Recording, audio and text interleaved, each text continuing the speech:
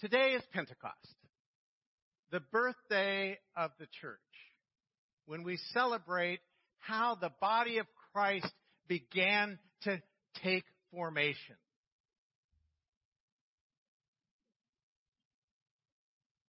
But you know, in the days following Jesus' death and resurrection, the disciples didn't quite know what to do. I mean, they were floundering in those weeks following the resurrection. They didn't know what to do.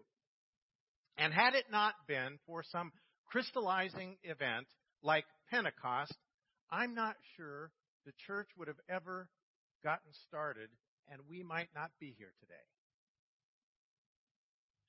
It's sort of like our annual meeting and not being able to get a quorum. If the disciples had been caught up in all the things we get caught up in today, it might have gone something like this. On the first day of the week, a meeting was called, and of the 140 in their number, only 40, of the 120, only 40 showed up. Peter and his wife had just bought a cottage on Lake Galilee, and it was pretty hot in the city, so they needed to get away for the weekend. Bartholomew had guests, and of course they couldn't come to church. Philip and his family had stayed up late, and they overslept. Andrew was at a conference about new fishing boats. And James had to cut the lawn. And I might have had to watch a ball game. No, just kidding. So all these things didn't happen, and all of them were gathered there in one place, the text tells us. So let me just read it again very quickly. When the day of Pentecost had come, they were all together in that one place, and suddenly there from heaven a sound like the rush of a violent wind, and it filled the entire house where they were sitting. Divided tongues of fire appeared among them and rested on each of them. All of them were filled with the Holy Spirit, and they began to speak in other languages as the Spirit gave them utterance. And then later in that same chapter, this chapter 2 is filled with the Pentecost experience. Later in that same chapter, we read, Peter said to them, "Repent and be baptized, every one of you, in the name of Jesus Christ, so that your sins may be forgiven, and you will receive the gift of the Holy Spirit. For the promise is for you, for your children, and for all who are far away, everyone whom the Lord our God calls to him." And he testified with many other arguments and exhorted them. So those who welcomed his message were baptized, and that day about 3,000 persons were added to their number.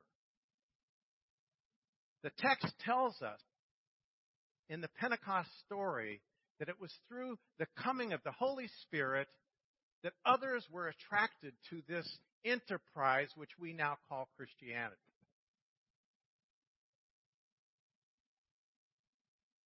The Holy Spirit is a strange and enigmatic thing. We don't quite know how to wrap our arms around it, to define exactly what it is. The word spirit literally means breath. Breath. To be filled with God's breath. And what do we need every day to live biologically? We need a breath. In, out, in and out. We have to have that breath to live, but the power is that we need God's Spirit, God's life-giving energy in our lives. And it also comes through fire, this idea of fire, which when we say that our hearts are on fire, then we're passionate about something. We are energized about something. It's God's life-giving Spirit that energizes us. And what does fire have to exist? It has to have air, right? It has to have a breath, if you will, to burn. So we need this Spirit. We need this energy if we're to be alive in God. So, let's get fired up. Let's get fired up. Right? Okay. Um, gospel that didn't make it into the Bible. It didn't get canonized when the Bible came into being. It was the Gospel of Thomas. There were some other books that didn't make it into the Bible that were written sometime after Jesus' death. And the book of Thomas has this saying attributed to Jesus that says, "The one who is near me is near the fire, and the one who is far from me is far from the kingdom. The one who is near me is near the fire, and the one who is far from me is far from the fire." So let's get fired up. Right? Okay. If we were at a ball game, we'd get energized. We'd get fired up. We'd try to get everything going in the right direction. That's what Pentecost was about. It was God's life-giving spirit to get the early followers organized, pulled together, and fired up. And it was for everybody, because the text tells us there were people from all cultures and all different tongues were represented in this amalgamation of people. That is a sign to us that all are included in God's family. Diversity is valued and welcomed and encouraged. And we want to do that as part of God's church here at the Neighborhood Church. We want to welcome everyone, no matter who they are, what their background is. It doesn't matter. We are all part of God's family. And each and every one of you has your own unique and distinctive gifts. And it is when we share our unique and diverse and different but not dividing gifts that we can more and more be the church. And so Pentecost isn't something that happened just 2,000 years ago. It's something that happens now. It can happen for us today. We can continue to be the church today as we grow and share and use our gifts as part of the church's growth and ongoing mission. And that's exciting. So it's also today Choir Recognition Sunday, when we celebrate our music ministries here at the church. And if you noticed in the Pentecost text, there's a reference to tongues, right? Tongues. What's required to sing? A tongue and breath. And so these two things, Pentecost and Choir Recognition Sunday and singing, are also important. And singing is part of the lifeblood of a congregation. We do it every week. We sing throughout the service. We use our voices, our breath, and our tongues to praise God, to offer songs of praise. And that's part of what we do. And so in the text from Psalms, we read that God sent forth His Spirit, and all these things are created. And it says, you renew the face of the earth. That's part of what we celebrate in Pentecost, the renewal of life and the beginning of the church. And then it says in verse 33, I will sing to the Lord as long as I live. I will sing praise to my God while I have being. May my meditation be pleasing to God, for I rejoice in the Lord. That is the beauty and the message of Pentecost. That's the beauty and the celebration of Choir Recognition Sunday. These two things.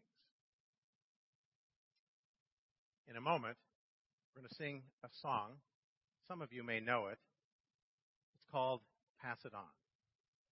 It only takes a spark to get a fire going, and soon all those around can warm up in its glowing.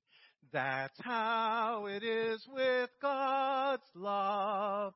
Once you experience it, it's fresh like spring. You want to Sing, you want to pass it on. So we're going to sing that in just a moment. You're going to get a chance to use your voices, your breath, your tongue to do that as we celebrate today. But let's think about all the ways that we can be the Church of Jesus Christ, rebirth for today's world, to use our gifts to share.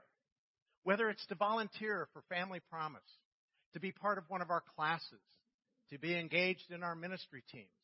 There are many ways to be the church and to do church. And I hope you'll find more and more ways to use your gifts to celebrate this life together that Pentecost encourages us to do. And one of the ways we can do it is to pass it on. We can share something of our church with others. We're not in the church stealing business. We don't want to steal people from other churches. But let me tell you, there are a lot of people in the South Bay who don't have a church home. If you just took the time to think about the people you know and maybe somebody who could use the joy and the good news of our faith and warmly invite them to join us here at the neighborhood church sometime, that would be a great way of letting Pentecost live on. So what are you waiting for? Let's get fired up. Let's get fired up. Let's get fired up. Let's get fired up.